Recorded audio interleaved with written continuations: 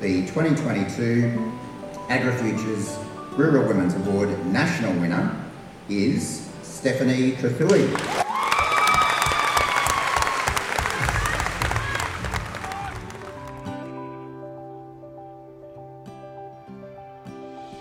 This is a very special episode of Life on the Land, a Grazie Her podcast telling stories of women living in rural, remote and regional Australia, recorded at the 2022 AgriFutures Rural Women's Award Gala celebrations at the Great Hall in Parliament House in Canberra. I'm Skye Manson, your host for this episode. Life on the Land was there for the announcement of the national winner and runner-up for the Rural Women's Award. This is an award that aims to celebrate and inspire the next generation of female leaders in rural and regional industries, businesses and communities. What happens is that one female from each state and territory is awarded a $15,000 Westpac Agribusiness grant for their project, business or program. And tonight, we are here in Canberra for the culmination of it all, the unveiling of the winner and the runner-up. We were lucky enough to speak with the winner pretty much as soon as she stepped off stage. But before we hear from her, I think it is worth mentioning that although this night is about the winner and the runner-up, it's a night that brings together some of the most exciting, hard-working, clever, resourceful, kind, compassionate, experienced, brave and bold women working in and on the land. This event achieves what this award aims to do, to inspire the next generation of female leaders in rural and regional Australia. So let's hear from the winner herself. Steph Trethewey, congratulations. Thank you so much, Skye. I know that, so we're sort of in the back rooms of the Great Hall in Parliament House, and it's been back-to-back interviews for you since you've been awarded this, but I just wanted to get a tiny insight into what it felt like for you, and if there was any element of shock or you're just on a roll. Yeah, total shock, and I feel really emotional, to be honest. I didn't know how, I didn't think about winning. I just went with the flow, and just to hear my name was incredibly surreal. And I keep meeting these wonderful rural women who such as yourself, who I've developed connections with online, who I've never met in the flesh, and to have them come up to me and to meet me and hug me, it's just, feeling really emotional. Yes, you were very emotional, and your acceptance speech was very heartfelt. What did you say? I don't know, you tell me, I forgot. I can't remember. I mean, I talked about, it's been a really hard few months. It's been the hardest few months of our lives together on the land, and it's very easy. Social media paints a very different picture of what's going on behind closed doors, but I've been pretty honest with the community that it's been a really rough few months. So to be all dolled up here felt very odd to me. And I have struggled with being here and how I felt about it. But now I know, the outcome is so humbling, and it's just made me, more passionate knowing that I'm on the right track, and to represent rural mums and to keep helping them is really special. What is it that's made the last couple of months tricky and tough? I mean, seasonally, we've just had the most shocking winter we've ever had. Our beloved worker had a stroke. He was Sam's right-hand man. That's put a lot of pressure. Just a horrific season, and just personally, family and a whole heap of other pressures have sort of, come upon us. And that's how it goes. You kind of go through ups and the downs. But, it's been a really hard few months. So, but this feels pretty nice to have something positive. And one of the wonderful things that you said was that you feel like you thanked your husband and also the community and AgriFutures for sort of waiting for you, if you like, and until you found your fit. And so tell me a little bit about that. Yeah, I mean, it's been an amazing 3 years, but I've been trying to find myself again. Becoming a mum, you lose a lot of yourself and your identity, and that's without the extra pressures of living on the land, of dealing with the pressures of farming, and having a partner, in my case, a husband who is working 7 days a week a lot of the time, and you're home with 2 young kids, just trying to figure out who you are and what you want. And I've really struggled, and Motherland has, as I said, saved me in a lot of ways. So I created something that I needed, and in the process have created something that other rural mums have needed.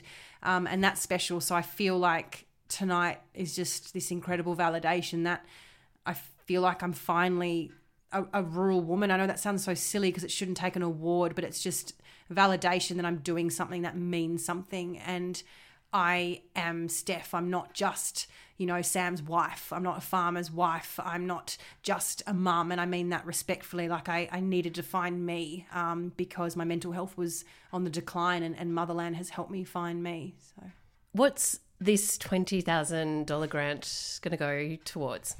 It's going to be, the rocket fuel we need to do what we want to do. It's going to go to a number of things. We're working on Motherland Village 2.0. So I guess growing and scaling the program, bringing in some other experts into it. We're going to develop a bit of an ambassador program to try and unlock some job opportunities for rural women in Australia to actually join Motherland Village as a facilitator to grow and scale our offering. I can only do so much. I've taken 91 mums through the program, and I've got Kate who's joined me recently, and she's been trained as a facilitator, but we need more so we can reach more rural mums. So I'm really excited to grow it and see where this goes.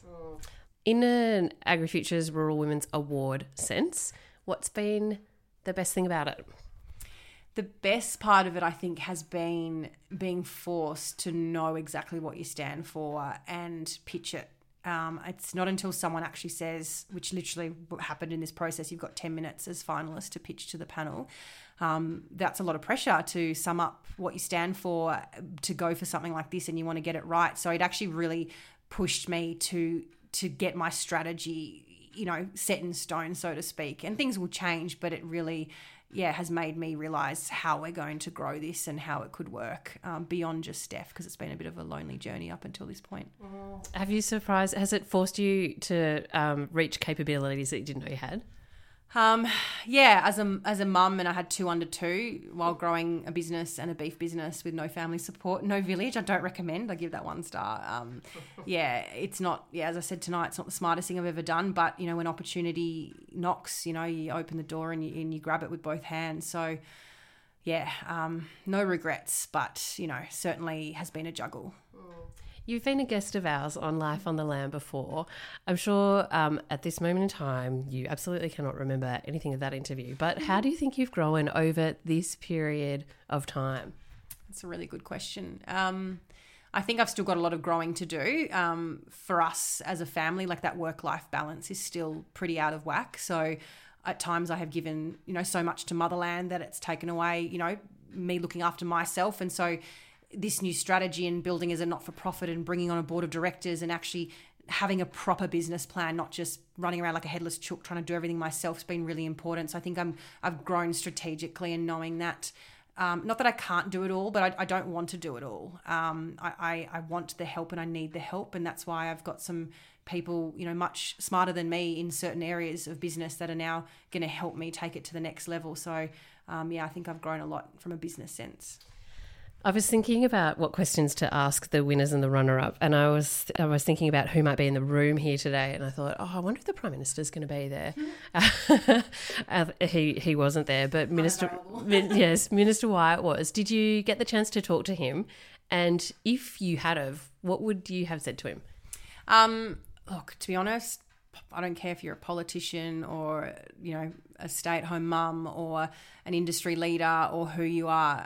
I preach, Motherland to whoever will listen. So, politically there's opportunities. I think I said to the Minister tonight that I'd be in touch to see, what doors could open. It's not what you know, it's who you know. It just takes a conversation. With Katherine Hospital, our partner came on board. Literally, I put a call out on social media. I said, I need to speak to someone who's high up in a maternity ward at a hospital in Australia that delivers rural babies.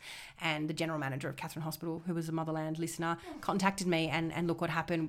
They're on board, and same with our corporate partner, Lawson Grain. So, as I said, it doesn't matter who you are, what you do. If you've got some connection to rural Australia in some way to help, then I'll be knocking on your door. Where are the kids tonight? They're in Tassie with our beautiful Jenny, who is at the local daycare centre, who is looking after them. She's who we called at 1 a.m. when my waters broke with Evie, because we had no family or no one else to look after Elliot. So, they're good. I've been sent lots of pictures, but I'm looking forward to getting home to them tomorrow.